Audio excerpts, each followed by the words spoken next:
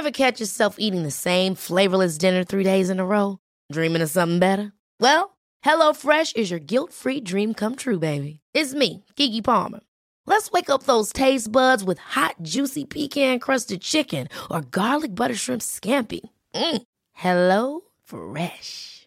Stop dreaming of all the delicious possibilities and dig in at HelloFresh.com. Let's get this dinner party started.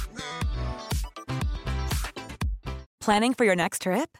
Elevate your travel style with Quince. Quince has all the jet-setting essentials you'll want for your next getaway, like European linen, premium luggage options, buttery soft Italian leather bags, and so much more. And is all priced at 50 to 80% less than similar brands.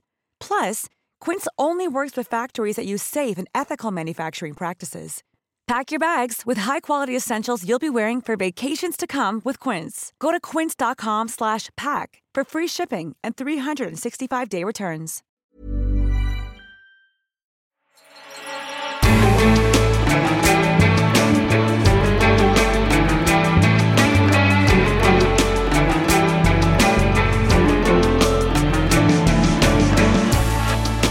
This is Political Currency with Ed Balls and George Osborne.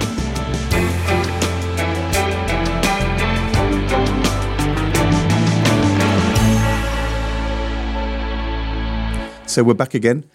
I've been on Good Morning Britain this week, getting up at 3:45, Monday, Tuesday, Wednesday. And we were looking forward all week to Boris Johnson giving his evidence Wednesday and Thursday at the COVID inquiry, and thinking that would be the big moment of the week, the big issue we would need to talk about at the centre of our podcast today.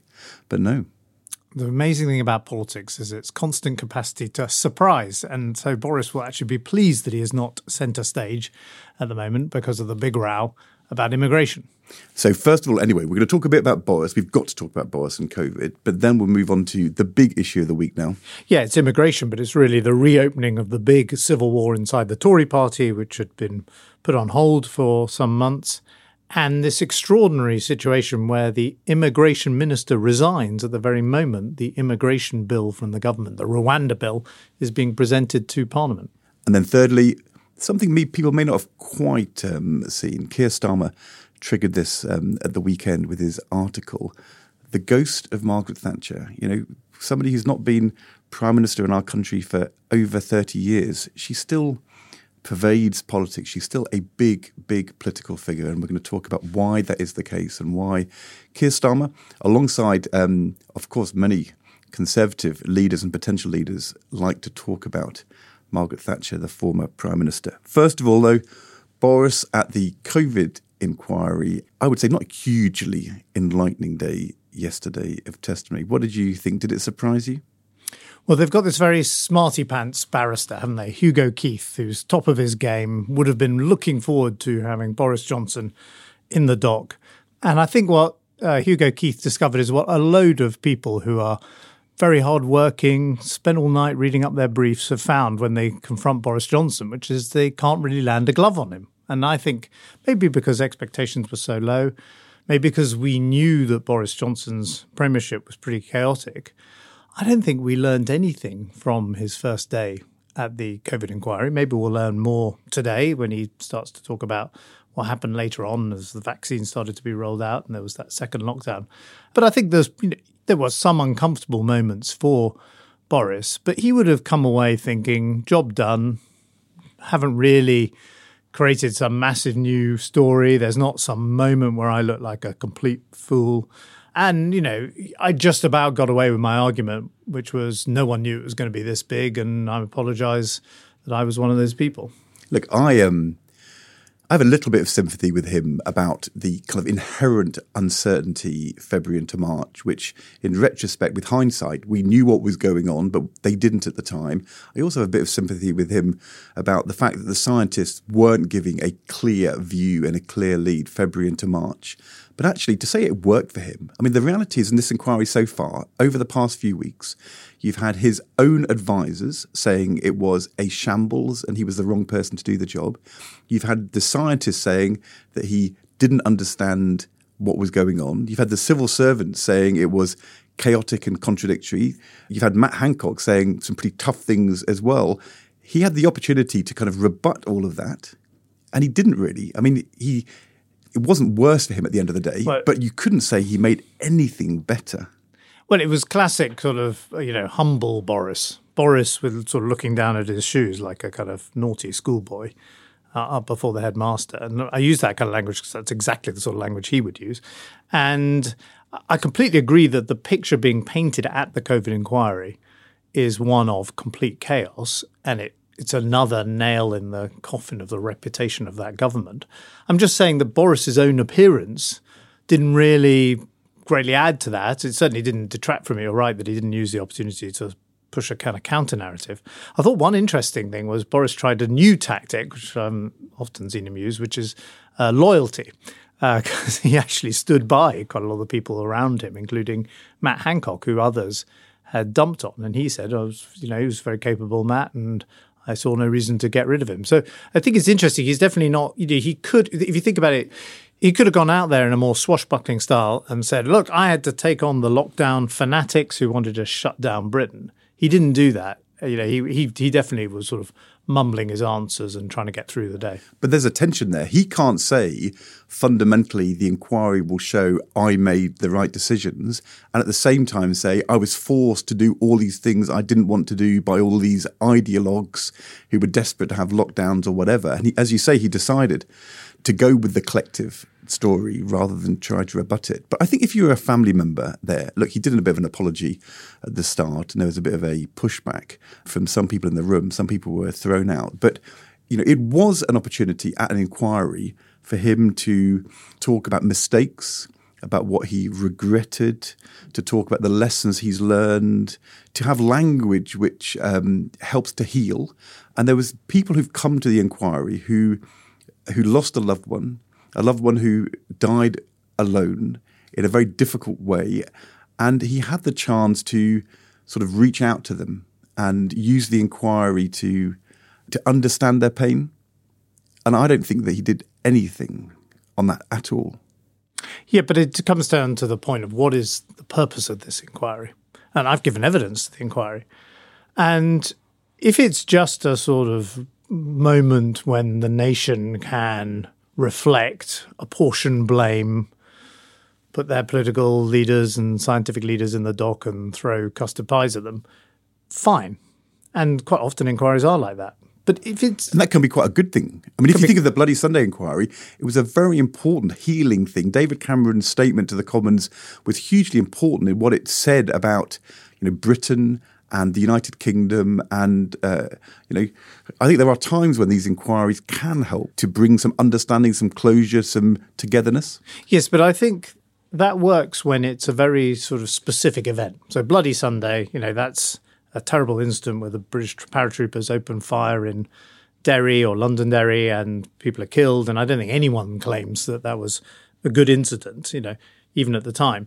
Then you have other things. More recently, we've had, it's not really a public inquiry, but a bishop-led inquiry into the Hillsborough tragedy. We've had the contaminated blood inquiry report recently. These are, I would say, quite isolated, either terrible sort of disasters in a football stadium or in a housing estate, or a very specific policy error. But hugely important to the families to go through that experience. Very important to the families. But if you take COVID, this consumed Britain and the world for several years. It affected all aspects of people's lives. Many people died, hundreds of thousands of people died, of whom the people who, and I don't take anything away from their grief or their determination to get to the truth, but the people who've turned up at the inquiry are a very small group of a much larger group of victims of the coronavirus. And I would say this is the central purpose of this inquiry is so that whoever is the next prime minister when a virus hits that we don't know has some kind of guide, better guide than Boris Johnson, to be fair, had when he was confronted with this coronavirus in early 2020. And I'm not sure at the moment, it's still got years to run this inquiry, that we're getting any closer to answering these basic questions, which was it right to lock down schools, or did that do too much damage to people's education? Was it right to keep prisoners in cells and sort of stop the virus, or was that terrible for their rehabilitation in the criminal justice system? These basic policy questions, we're still no closer to having any kind of, better answer. And it's left to a sort of political judgment, which is what Boris Johnson, I think, was trying to explain in his evidence yesterday. It's interesting because if you take, for example, foot and mouth, there was an inquiry in 2001. When we had a second outbreak of foot and mouth in 2007, that inquiry from what it was 6 years before was very important in shaping how the government then responded again to the same problem recurring. And it feels to me it's quite early in this inquiry's life. They're still establishing facts and what went on. If it's going to succeed, it has to get into that more forward-looking, reflective lessons learned. Let's hope that the inquiry can do that. I kind of agree with you that maybe at the moment it looks like they're just trying to allocate blame, and it's quite the interrogation is quite Yahoo rather than intellectual. But that might change over time. And look, inquiries, if they only allocate blame, they don't really serve a wider purpose. The only thing I'd say is, if you take the Chilcot inquiry, whatever you think about the outcome of the Chilcot inquiry— That was the one into the Iraq War. Into the Iraq War, which by that point, a view had set about the mistakes the government had made. And Tony Blair by that point was quite isolated. A lot of people who had supported him before had now reached a different conclusion. In his evidence, though, I remember in Chilcot, he was clear, thoughtful, reflective. He explained why he'd made the decisions he'd made. You could disagree with him or agree with him, but you didn't think he was a guy who didn't really know what was going on or what decisions he was making. And with Boris Johnson, if you're trying to say that, are you trying to compare Tony Blair's style of government to Boris Johnson's style? Only. Even the most ardent Conservative would probably concede that Tony Blair was more organised in the way he ran his administration. I think Tony Blair, had a very tough time in the Chilcot inquiry and afterwards, but his performance wasn't embarrassing. And actually, Boris Johnson, got away yesterday. But the idea this guy was Prime Minister, I mean, goodness me, Boris Johnson. You've known him a lot more than I have over the years. I remember you telling me that after the 2015 election, you and David Cameron tried to persuade him to actually come back into the cabinet. Well, yes. I mean, throughout my political career, there was always this question of what to do with Boris. And I came into Parliament with Boris and David Cameron, and we were the three of us, to some degree, kind of hung out together as part of the new Conservative intake.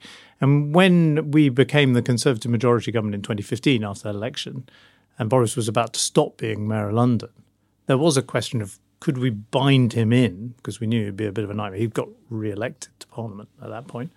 And we had an idea of making him the DCMS secretary, which we thought, the culture secretary, because we thought that was the most consistent with also being the Mayor of London, because he didn't want to give up being Mayor of London for the final year of that tenure. So that was the idea. The main problem was he couldn't afford it.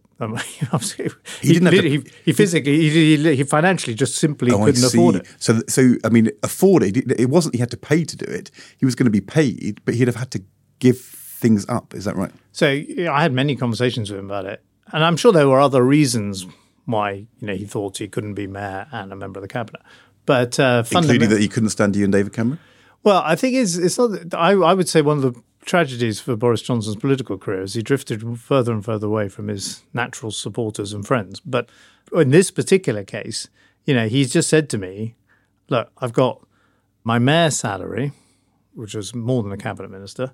I've got my column in the Daily Telegraph. Hundreds of thousands of pounds. Hundreds of thousands of pounds, which I've been writing as mayor, which was quite controversial back when he started doing that. But you tell me I can't earn money as a journalist while I'm a cabinet minister. The rules won't allow it. And I've got this big book I've got to write on Shakespeare. And also, I mean, look, which he got how a big many advance kids for. Was he paying maintenance for? I mean, did he even know? Put it this way, the financial affairs were pretty complicated. Right. And it wasn't helped by the fact that the cabinet secretary at the time, the late and great Jeremy Hayward, ruled that he couldn't complete his book on Shakespeare if he was in the cabinet. So for all these reasons, basically, he couldn't afford to join the government. And I think if you look to COVID, there's a sort of untold story in February 2020. So you have to go back. This is just before, a month before the lockdown. This is when he was on holiday at Chevening, the Foreign Secretary's residence. Actually, it wasn't a holiday. He was writing a book to pay his tax bill. And the inquiry have asked him, why were you absent for this key period? Why didn't you chair the kind of key COBRA, the big government meeting on coronavirus? And I think he hits a kind of financial crunch in early 2020 when he's while Prime Minister. Yes, because he's basically taken the job of Prime Minister, which is a big pay cut for him. He has a big tax bill to pay because he's was giving speeches for money in that period between when he was Foreign Secretary and Prime Minister, and he wouldn't have put aside money to pay the inland revenue a few years later. He also had HMRC. problems with his wallpaper as well. He had the decorating bill from the House, and he had his divorce bills, right? So all those things come together. So he's writing a book to make money to pay his tax bill when he ought to have been chairing the Cobra meetings at the beginning of what turned out to be the worst pandemic in the last 100 years. Yes, because he's bust, he can't deal with COVID. That is the theory about what happened in February. And, it didn't really surface, put it this way, at the COVID inquiry, but it's a personal pet theory of mine of why he disappears in February. Look, other issues with Boris, which you see in this COVID inquiry, I mean, his judgment about the people he appointed around him. I remember the moment when he brought back Dominic Cummings after the election and just this sick feeling in my stomach, just thinking this is going to be a total catastrophe. That is the worst piece of judgment I've seen. But then, of course, he made a whole series of wild appointments. I mean, and they're all causing him trouble in the inquiry. Do you think did he actually ever believe in anything? I mean, was he a man of principle? Well, I'm not sure I'd call him that. I think there are kind of core beliefs. At his core, he's a quite moderate centre-right conservative who's patriotic and believes in free enterprise and free personal liberty. He's quite sceptical of foreign entanglements. I remember when he was a backbench MP when we were both backbench MPs, he was very sceptical of some of the Blair interventions. So there's a sort of natural Tory to him. But I think, like a kind of Greek tragedy, the sort of pursuit of the gold, or like Lord of the Rings, the kind of pursuit of the crown, the ring, ultimately corrupted him. So that weekend when he was... And drew him well away from what he really believed in. So that weekend when he was working out, he wrote the two different versions of his article. Should I be for staying in the European Union or for leaving the European Union? Did you genuinely not know that weekend which one he was going to write? Well, I look back on that period and I think perhaps the biggest mistake we made was not really nailing down where Boris Johnson was and not spotting that, of course, this was going to be a vehicle, the referendum, for him to have a go at the leadership. And because David Cameron and myself were going to be for Remain, he ultimately had to be for Leave, even though I deep down believe he is a Remainer. He was someone who did not want to leave the European Union and never thought we were going to leave the European Union, thought the result of the referendum was going to be we'd stay. But he would have been on the side that his supporters in the party that he was certainly going to appeal to, or where his potential votes were coming from as a future leader, would want him to be on, which was the Leave side. So he's not like Michael Gove, who was the other big cabinet minister at the time, who did believe we should leave the EU. Don't know whether he regrets that now, but he had thought about it. I think Boris, but I've never seen the two articles, but people who have say the Remain article is much more convincing than the Leave article. The interesting thing about Boris in the end, though, was he wasn't brought down by money, and he wasn't brought down by kind of lacking principle, and he wasn't in the end brought down by the people he appointed. He was brought down by just not being able to be straight in the end, being told by the Privileges Committee he'd lied to the House of Commons. And then you hear this yesterday in the COVID inquiry when he's talking about WhatsApp messages. Do you know why your phone was missing those 5,000 odd WhatsApps? I don't know the exact reason, but it looks as though it's something to do with the app going down and then coming up again, but somehow not automatically erasing all the things between that date when it went down and the moment when it was last backed up. So I can't give you the technical explanation, but that's the best I'm able to give. Apparently he spent a year preparing to give this evidence to this inquiry. And, at least Rebecca Vardy's kind of advisor said it was thrown off a boat into the sea. I mean, at least that was slightly more plausible than this. I mean, good grief. Well, we're going to hear Rishi Sunak's explanation of why he can't produce his WhatsApp messages next week. We are. That will seem quite a long time away for Rishi Sunak, because in the meantime, he's got to deal with another crisis in the Conservative Party, and we're going to talk about that next.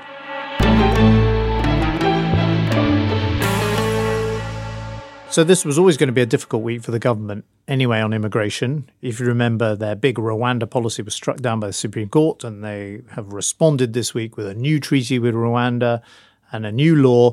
This is all about saying that if you turn up in this country as an illegal immigrant, you're going to be immediately taken off to Rwanda, which is a deterrent from you coming here in the first place. So all of that was on the cards anyway this week, and they'd already got rid of Suella Braverman. But what they were not expecting was that the person actually in charge of the policy, and the person everyone thought was a reliable ally of the Prime Minister, Rob Jenrick, would resign at the very moment the new law was being introduced into the House of Commons. And on the same afternoon, that the Home Secretary, who didn't resign but was sacked, said the Conservative Party is heading for disaster if they go for the very legislation that the Prime Minister then unveiled, or the Home Secretary did a few hours later. This is what she said. The Conservative Party faces electoral oblivion in a matter of months if we introduce yet another bill destined to fail. Do we fight for sovereignty, or do we let our party die? So the Telegraph on Monday was saying there would be up to 10 cabinet resignations if Rishi Sunak does disapply the European Convention on Human Rights. He goes for a compromise in the middle and then loses his immigration minister, while the former Home Secretary says this is going to be a disaster. He's stuck in the middle. This looks pretty uncomfortable. Can they win the vote next week? Is this putting Rishi Sunak's leadership in doubt again? Well, the Tory civil wars have completely reopened. You know, Rishi Sunak's big claim was, I've come after the chaos of Boris Johnson and the chaos of Liz Truss. We were talking a bit about that during the COVID inquiry section. And, you know, I've stabilised things. He can't now claim anymore to have stabilised things. You know, his government is fragmenting around this immigration issue. And Rob Jenrick is a very particular loss for him, because Jenrick was, alongside Oliver Dowden and Rishi Sunak, one of the three musketeers. Now, not your original Porthos, Aramis and Athos. The three. I looked that up. I'd like to say that was very impressive. I couldn't have done that. I think it was a question in Slumdog Millionaire, wasn't it? Who were the musketeers? Anyway, but these three, Olive, Rob and Rishi, not quite as glamorous, wrote an article in 2019 as sort of essentially they were junior ministers in the Theresa May government, and they came out and backed Boris Johnson for the premiership. And that really showed that Boris Johnson had won over the sort of centrist establishment of the Conservative Party. One of them's now the Prime Minister, one of the musketeers. The other's the Deputy Prime Minister, Oliver Dowden. And the third, Robert Jenrick, has resigned on them both. And I think it's interesting, you know, you could take it at face value, which is he's just resigned because he genuinely has a massive disagreement on principle about the policy. But you've got to be thinking he's also positioning himself for what's going to come in the Tory party. You know, this is not a person who would just sort of flounce out of the room. I think Jenrick's making a calculation that my career in the Conservative Party, remember, he hasn't become Prime Minister or Deputy Prime Minister, unlike the other two. You know, my future career has got to depend on me detaching from those two now. He's also, though, been passed over. I mean, a year ago, when Suella Braverman was in real trouble, just after her appointment as Home Secretary, he was clearly positioning himself as Immigration Minister, the number two, saying to Sunak, look, give me the job, give me the job. A year later, when Braverman finally gets sacked, what does Rishi Sunak do? He doesn't appoint Jenrick. He brings in James Cleverly and leaves Jenrick in the same job. I mean, this is kind of like a slap in the face. And I just wonder how much of this is personal. I interviewed him earlier in the week and he was clearly bristling at what was going on. He didn't like what was happening around him. I mean, it means that Sunak has got a big rebellion in the Conservative Party on one of the big central issues, immigration.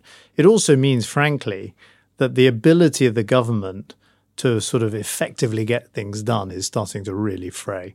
They may have a kind of quite large majority on paper, but back again are the big splits. Back again is the European Research Group, the ERG, which caused such a nightmare for Theresa May and ultimately caused problems for Boris Johnson. You know, they're back sitting in session. He doesn't know whether he's going to pass this immigration bill next week. He came out today and did a kind of press conference to explain what was going on. He was sort of pleading with the Labour Party to support him on Tuesday because he'll potentially need their votes to get this law through. So it all looks a very weak position for a Prime Minister who, you remember, is trying to get to the end of the year saying, I've ticked off on my economy pledges, I'm beginning to turn things around in the health service, and crucially, I've stopped the boats. But certainly it's not the case on the NHS. And when it comes to immigration, the government doesn't have a policy at the moment. So here's the BBC's political editor, Chris Mason, asking a question of the Prime Minister at the Downing Street press conference today. Are you saying to your MPs bluntly on all of this, back me or sack me? What I'm saying, not just to my MPs, but to the entire country, is that I share their frustration. Right? My patience with this has worn thin. The problem is, people don't want the Prime Minister to be frustrated. They want him to solve the problem. And, unless he can show that he's got a cabinet and a party united behind his solution, don't you think people are just going to get even more frustrated with him? Well, I don't think Prime Ministers should say their patience is running thin, because then people's patience with their Prime Minister might start to run thin. And of course, what Chris Mason is doing there, that question, back me or sack me, is a reference to John Major back in 1995, saying that to his own party when he faced actually sort of similar kind of problems with groups in the party, making it hard to govern. And of course, he did get backed rather than sacked, but the whole party was then kicked out 2 years later at the 1997 election defeat. So, it's feeling increasingly like a premiership that is struggling to govern on this absolutely central issue, immigration. I mean, this is the thing I find kind of baffling about Rishi Sunak here, because, he said, I'd stop the boats. He said that this is his big mission, and he's choosing to keep ramping up the rhetoric around this, the salience of it. I was saying last week or the week before that you can't not talk about immigration. It's important to talk about it, but if you talk about it and act, it then has to work. And it's hard to see that he's going to stop the boats over the next year. It's not clear there would even be a single person sent to Rwanda before the election, even if he gets this legislation through. And it's now going to be mired in the Lords for months, because the constitutional pushback on this is going to be so severe. They're essentially saying in the legislation, they say every decision maker must conclusively treat the Republic of Rwanda as a safe country. They just say the courts just have to take that as a given because we say it in legislation, independent of the evidence. I mean, constitutionally, to try and then cut the courts out from being able to scrutinise that, I mean, it's quite a big deal. Even if it gets through, though, I mean, how many people are going to be sent to Rwanda? Even if the policy works fully, I mean, 100. That's what the Supreme Court judgment says. I mean, it's a tiny proportion of the people who are coming. I mean, compare 100 over a whole year compared to just last weekend. There were hundreds and hundreds who came over in boats, and that's just in one weekend compared to a year. One weekend earlier in the year when there was over 1,000. So I'm not sure whether it's going to look like it's the solution to the problem. I think James Cleverly, the new Home Secretary, was onto something a week ago. He said it's not the be-all and end-all. Right. He was trying to move the government off being overly dependent on this one policy. And they're right back on it today. And they're doubling down. The Prime Minister's given another press conference today, as we just said, recommitting to this one policy as the solution to lots of the immigration problems that the government has. Now, I think that's a mistake because you're continuing to dig a hole, and ultimately, that it's going to be a bunch of judges who decide your political success or failure. And you should never, as a government, particularly with a year to go to an election, be outsourcing, your own success or the judgment of your success. And they aren't going to cut the court. I mean, this legislation won't, in the end, prevent the courts from making decisions about individual cases. Which is what is causing the split in the Conservative Party. So the politics are pretty messy. And they'll be thinking, in Downing Street, well, even the fight to get this legislation is going to be good and we can put the Labour Party on the spot. But the truth is that's not how it looks right now. It looks like the government's falling apart on immigration. So they're not making any kind of great political point. And then you have this second kind of the real issue, which is is Rwanda going to be that deterrent on immigration? And here I think the government, at least have a case to make, which is lots of European countries are looking to process their asylum cases offshore. Denmark has looked at Rwanda. Germany is talking about processing asylum cases offshore. Italy wants to open up processing centres in Albania. It's all to get around this point, which is otherwise, if you make it to any of these countries, you're basically there for life because it's pretty hard to get you deported. So they're all looking at similar solutions. And I have some sympathy for the government that that's the route they've gone down. But they've made such a meal out of this, and they've chosen Rwanda, which is, not frankly the most obvious place you would establish your offshore processing center. And so they've opened themselves up to this, constant legal challenge and essentially looking ineffective on a central issue as you approach an election. The truth is, it's really hard to manage this in government, and it's easier in opposition because you can criticise something which is failing. What's the truth about Suella Braverman? She's decided to go into opposition because in government she was flailing around for a year trying to solve this problem.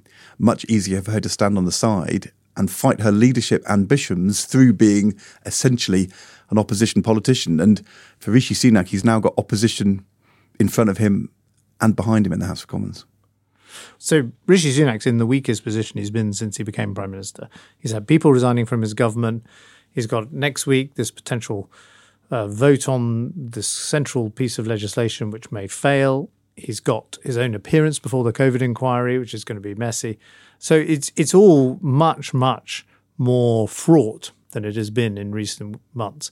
And of course, that goes counter to the central Rishi Sunak offer, which is I've brought stability and calm. I would only say in his defence, this is an incredibly difficult issue, as you say. It's much easier in opposition. Lots of European countries are wrestling with it. If Labour become the government in a year's time, they too will have this big problem. And you can say, we'll speed up the asylum processing and we'll make it all more efficient. You've still got this basic problem, which is large numbers of people want to come to this country, and some of them want to do so in small boats. And you can have any amount of international agreement to try and deal with it, but it's a growing pressure on all of these Western democracies, and there's growing public concern about it. That's true, but that is why James Cleverly was right when he said not the be-all and end-all. Because actually, the government's deal with Albania has made a big difference. Clearly, what they've done with the French has improved the management of the channel. There's more that needs to be done to kind of try to intervene earlier in terms of breaking up the criminal gangs. And then there is a broader question about how do you work with other countries to try and find a way to manage this. But the problem with the Rwanda policy is, even if he gets it through, he's going to spend a huge amount of money, now upwards of £140 million. He's going to upset so many people in doing it.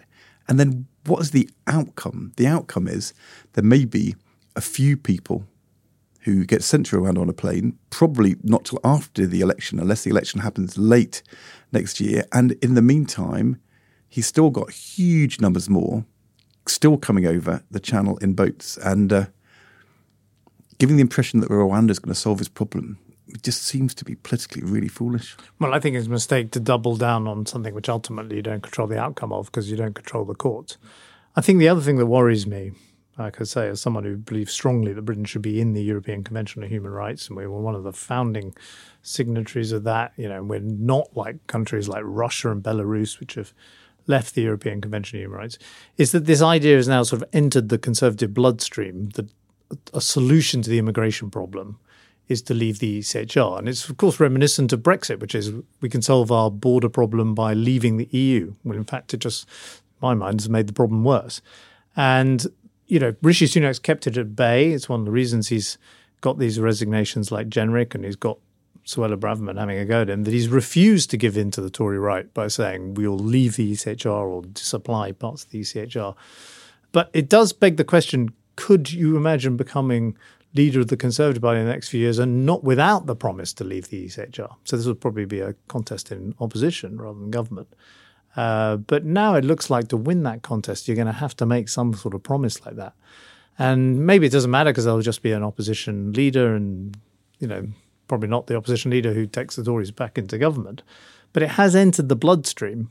And as we saw with the Eurosceptics in the 1990s, it came back decades later as Brexit. And so it does worry me that now it's sort of becoming more and more socialised within the Conservative family that a solution to these problems is to leave yet another important international organisation. Very different from the kind of promises made by past Conservative leaders when they campaign to become leader of the Conservative Party. David Cameron may have said he would leave the centre-right grouping. He certainly didn't say he was going to leave the European Union. John Major, no.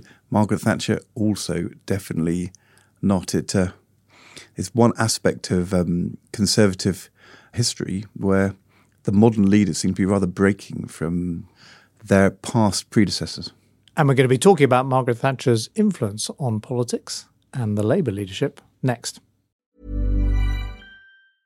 It's that time of the year. Your vacation is coming up. You can already hear the beach waves, feel the warm breeze, relax, and think about work. You really, really want it all to work out while you're away. Monday.com gives you and the team that peace of mind. When all work is on one platform and everyone's in sync, things just flow. Wherever you are, tap the banner to go to Monday.com.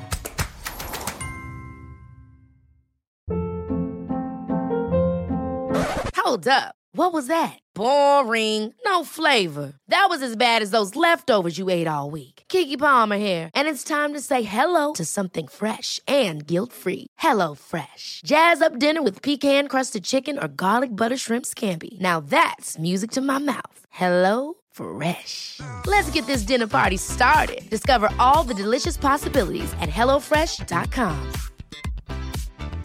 Planning for your next trip? Elevate your travel style with Quince. Quince has all the jet-setting essentials you'll want for your next getaway, like European linen, premium luggage options, buttery soft Italian leather bags, and so much more. And is all priced at 50 to 80% less than similar brands. Plus, Quince only works with factories that use safe and ethical manufacturing practices. Pack your bags with high-quality essentials you'll be wearing for vacations to come with Quince. Go to quince.com/pack for free shipping and 365-day returns.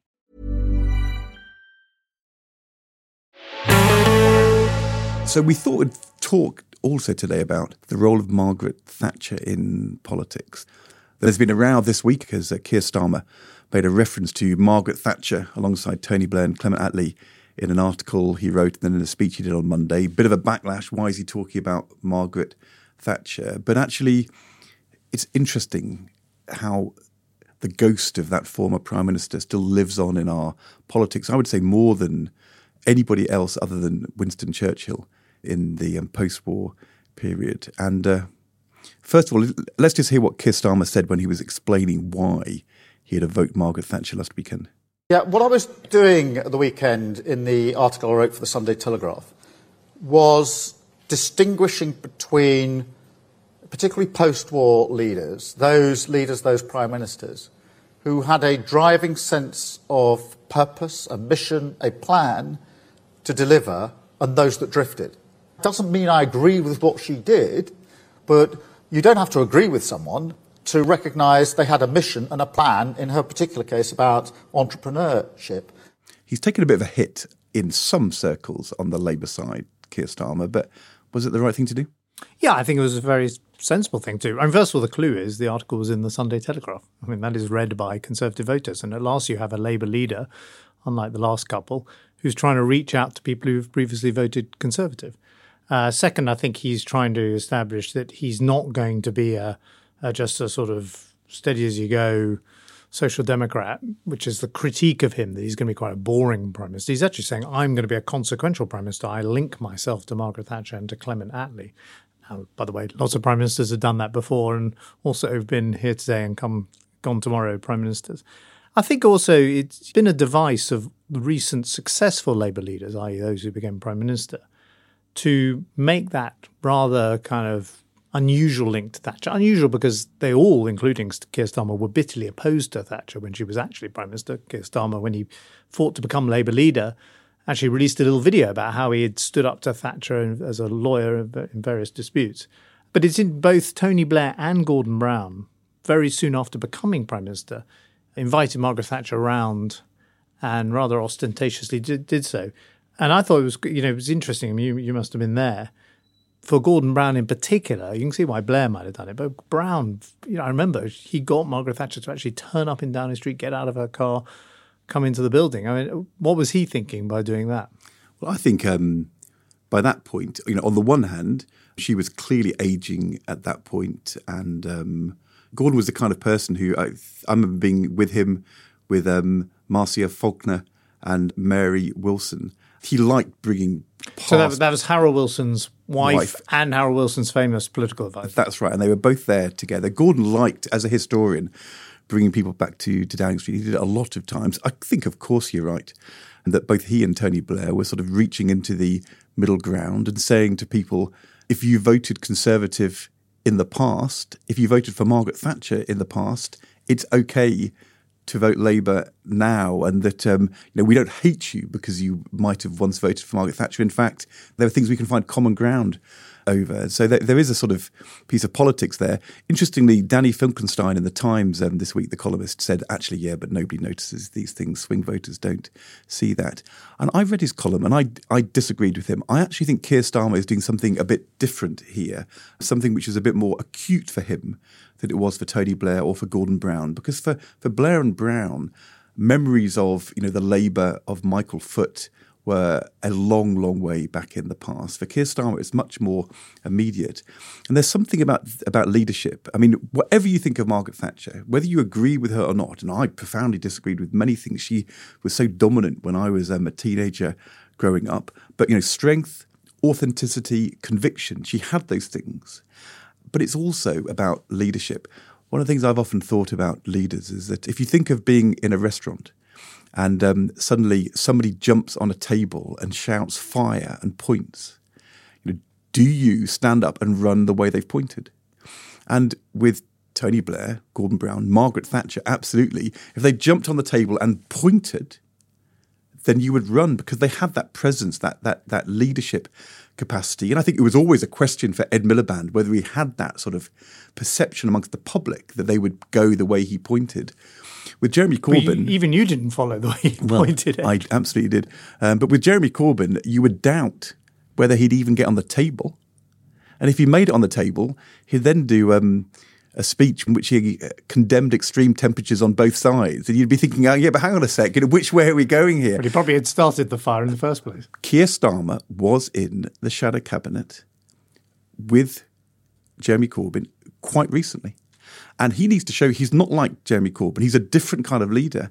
And in evoking Attlee, Thatcher, Blair, he's saying, I'm the kind of guy who has got strength and conviction and authenticity. I can get on the table and point, and you can follow me. And I think emotionally, what he's trying to do is distance himself from the Corbyn period and say, that is the kind of leader I am. And I think if he can pull that off, I think he needs to pull that off, that emotional connection to voters, for them to think that he's not a Corbyn guy. Because it's quite recent, I don't think Tony Blair or Gordon Brown felt the same pressure, and they wouldn't have evoked Thatcher leadership in the same way. Yeah, well, they had a very important job to do, which was to say that Labour had changed and had understood the Thatcher settlement was there to stay. I think what Keir Starmer is demonstrating again and again is an appetite to win. This guy wants to win the election. It's a big contrast to what you see from the Conservative Party this week. And, he is prepared to invoke Margaret Thatcher to Sunday Telegraph readers if that's what it's going to take. That kind of hunger for power is not to be underestimated. And if you think all leaders must have that, a surprising number of leaders don't do what's required to win. And Starmer, whether it's the position he took on Israel and Gaza, whether it's holding tight on the spending plans, this is a guy who says, I am going to do whatever it takes to get myself into Downing Street in the next year.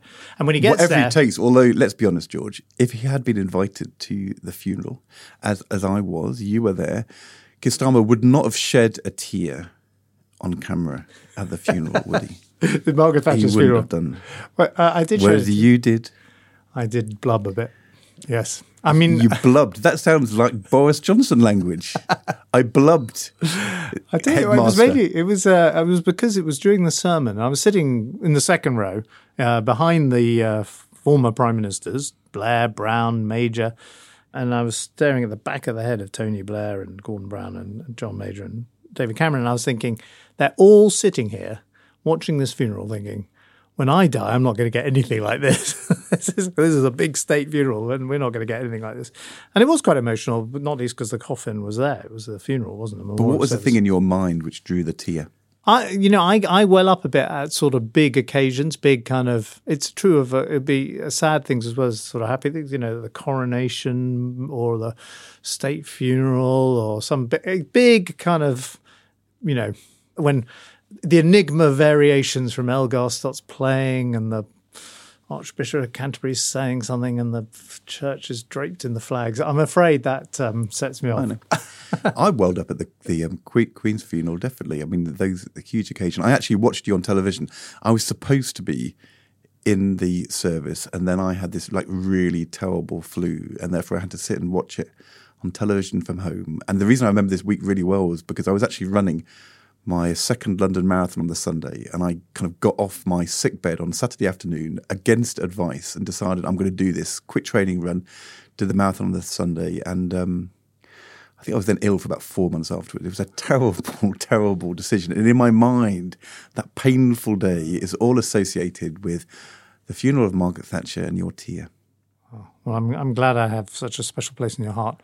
Of course, if and when Keir Starmer makes it to 10 Downing Street, he'll be able to look at the Margaret Thatcher portrait that Gordon Brown commissioned rather unusually. Yeah. If you go into Downing Street, there aren't portraits of all the former prime ministers. There's the famous staircase with all the photographs, but you don't have lots of it's not like the White House where they do have big portraits of Kennedy and Johnson. But there is a portrait of Margaret Thatcher, and the bizarre thing is it was Gordon Brown who commissioned it. Well, look, I have a very hazy memory of this period. Whether Gordon Brown knew much about it, I have no idea. You're sounding like Boris Johnson before the COVID inquiry. I know, yeah, but I've not had a year to prepare for this. I didn't know you were going to raise this whole thing. But I mean, my memory is, I think the story appeared in one of the Sunday papers. So I think, though, it was paid for. My memory is it was paid for by a Tory donor, a guy called Stuart Wheeler, commissioned the painting in order for it to be placed in Downing Street. Well, it was her portrait and her eyes looking down on me and David Cameron when we saw the result of the Brexit referendum, because we watched it in that room on the first floor of Downing Street. And I did vaguely remember thinking at the time, pretty bad night, she would have been saying, "What have you done? How have you bet the farm and lost?" And of course, she was a great, whatever people think now, great creator of the European Union and the single market. Now, listen, on to your questions. And thank you again for sending in so many interesting observations and things for us to think about. And please continue to send them in to questions@politicalcurrency.co.uk. Our first one this week is from Christopher. Could you explain the difference between monetary policy and fiscal policy? And who determines which between the government and the Bank of England? Thank you. From Christopher Roberts in West Yorkshire. Well, I would start here with actually the great Thatcher Chancellor, Nigel Lawson, who gave a famous lecture called the Mace Lecture in the 80s, which he drew a distinction. Said monetary policy, which is about controlling demand in the economy, is really something that is done through interest rates. And now, these days, thanks to you, Ed, that's the Independent Bank of England who does that. And fiscal policy is about taxes, and that shouldn't be about managing demand in the economy, and it shouldn't be about controlling inflation and the like. That should be about having the right level of public services or the right level of taxes. But it's all become a bit muddled recently because the government is fighting inflation by trying to constrain spending. So that kind of clear distinction, which I think existed as part of the Treasury orthodoxy 10, 15 years ago, is a bit more murky now. Look, we went through a period where interest rates were so low that if the economy was weakening and you wanted to boost demand, it was hard to cut interest rates further. So therefore you had to do it by spending or taxes instead. That was why, for example, in the financial crisis, there was a temporary VAT cut. That was like trying to do through a tax cut the same thing as an interest rate cut would do. But I think the best way for me to explain this to Christopher is just to think of it from the individual's point of view. If as an individual you want to spend some money which you're going to earn later in life. You want to bring your spending forward. If you want, for example, to get a loan, so you could buy a house now and then pay it back with your earnings over the next 20 years, you do that by getting a loan, and the interest rate set by the Bank of England decides how expensive that is. And if it's a really high interest rate, it's very hard for you to borrow for the future. And if it's very low, it's much cheaper to bring spending forward. That's monetary policy, setting how much it costs to bring spending forward to today from the future. Fiscal policy is exactly the same for the individual, except for the government does it. So what the government does is it says that I'm going to spend some of your money now through spending on public services through the government, and then I'm going to ask you to pay some more taxes in the future to pay it back, a little bit like paying back your mortgage payment. And in that case, it's not the individual with monetary policy bringing forward spending, it's the government doing it on behalf of taxpayers. And sometimes government think that that means they can do it in a more targeted way, a more focused way, or in a faster way. But in the end, from the individual's point of view, either you're going to pay interest rates later to bring forward the spending, or you're going to pay some more taxes later to pay for bringing forward the spending. Either way, it's the same thing going on. Right. Well, I hope that comprehensively answers your question, Christopher. What do you think? I think it was quite a good answer. Yes. Always good to get a bit of economics into our podcast. There we are. Now we've got another question. I love this guy's first name, Gideon Brooke. Oh my God, have you been sending questions in? I said you shouldn't be, I said any question from Gideon, any question from George, any question from Bungle, all of them are out. Anyway, this is one for one of your personas, Gideon. With the recent price rise, what is your view on Bitcoin and how it could change the political landscape going forward? When I was Chancellor, I actually took a Bitcoin out of a dispenser, a cash dispenser, as a way of saying that Britain is open to financial innovation and cryptocurrency. On purpose? Yes, on purpose. Unfortunately, I had to give it back because, as a government minister, I couldn't keep it. It would be worth tens of thousands of dollars now if I kept it. Bitcoin, for those who don't know, is a cryptocurrency. It's a decentralized cryptocurrency. One of the great. What does a cryptocurrency mean? Well, it's not a real currency because it's not set by a central bank or the government. It's just kind of made up. You own this sort of unique digital asset. It can't be copied by anyone else. You can transfer ownership with very long and complicated codes. And its price has gone up and down, and we've been through what people call a crypto winter recently, i.e. there's been a big crash in all these sort of crypto ideas. But things are on the up again, for Bitcoin at least. It's up 50% this year or so. And I think, there are limitations to Bitcoin if you're getting really technical, not least because there's a limited amount of Bitcoin in the world. And it requires a huge amount of electricity to generate it because you have to have loads of computers creating your Bitcoins. But I think the idea that there's going to be a lot of innovation in finance and decentralized currencies have a big role to play, I think is a correct one. The chair of the US Securities and Exchange Commission, the guys in America who regulate these things, Gary Gensler, said recently that the sector, the Bitcoin sector, or the crypto sector was rife with fraud, scams, bankruptcies, and money laundering. I mean, it is kind of a murky world. I would say to people, be very, very careful about investing in these cryptocurrencies because what is it? It's just, kind of like smoke and mirrors, really, really risky. Well, probably good investment advice, but I would just point out that, a $20 bill or a £20 note can be used for crime and fraud and money laundering. I mean, what the currency is used for is separate from whether it's going to have value. And I think it would be a mistake. I agree that, there'll always be a route back to real world economies for these digital currencies, but there's a lot of innovation coming in this space. Sure. And central banks themselves are talking about how they have and manage digital currencies, but what you want is to know that it's sound and regulated and what the source is of the asset you're buying. And I would say, look, it just worries me, people taking a punt with money that they can't afford to lose on what, and it's just sentiment and incredibly risky. Anyway, there we are. Final question. It's actually an email in from Paddy, who says, love the pod. First time I've emailed. I've got a story I was hoping George could provide some additional detail on. In summer 2018, I went to Russia for the World Cup with a few mates. After a big night in St. Petersburg, next morning we went to the Rasputin Museum, and we saw a bloke. We said he looks like George Osborne. And then coming up behind him was Hugh Grant. And I said, actually, that guy looks like Hugh Grant. And Paddy says, I still find it very confusing to this day. So he wants to know, were you and Hugh Grant in the Rasputin Museum in the summer of 2018 in Russia? Well, the short answer, Paddy, is yes, I was. Sounds a bit surprising. And we started this podcast talking about the COVID inquiry and Dominic Cummings, the modern day Rasputin, but I went to see the house of the original Rasputin. It was during the World Cup. It was back in the Evening Standard days. It was an Evening Standard trip. We did end up in the wrong city, has to be said, at the end of it all, because on this trip we went to Novgorod to watch England play. And it turns out there are two Novgorods.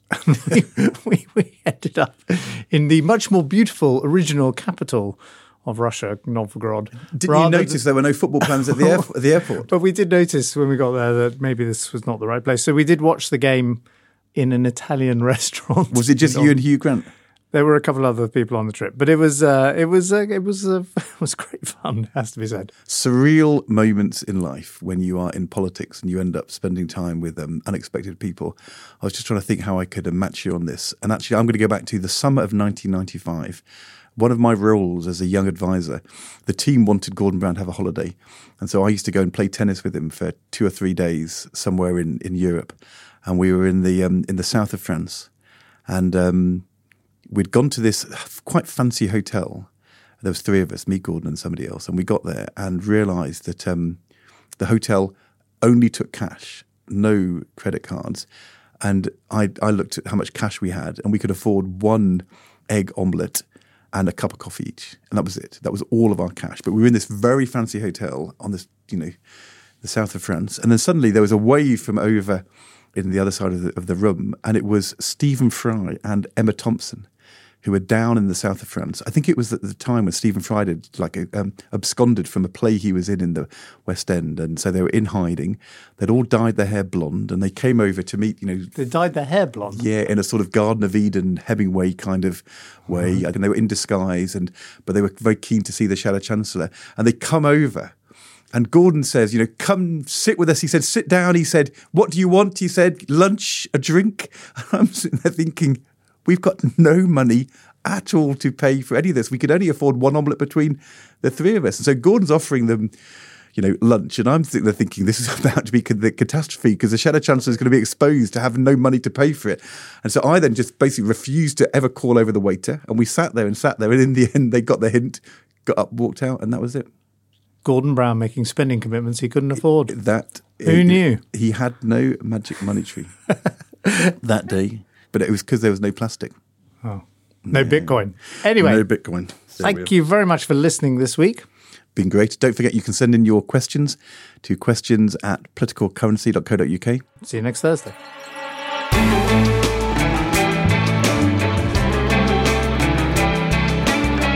Thanks for listening to Political Currency. This has been a Persephonica production.